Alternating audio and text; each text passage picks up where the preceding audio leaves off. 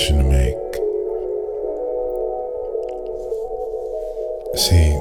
I've been quite naughty and I don't know how to say this, but what's even worse is that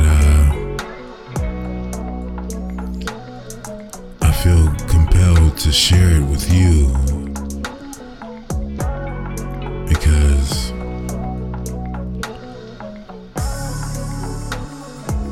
some of these things, a lot of these things, many of these things,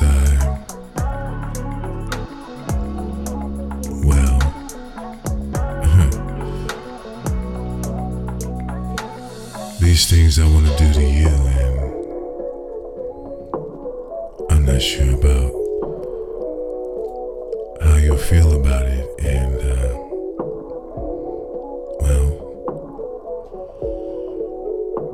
I really want to do this to you,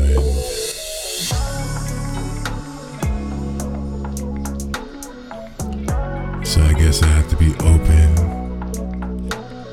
and honest and tell you all of these different ways that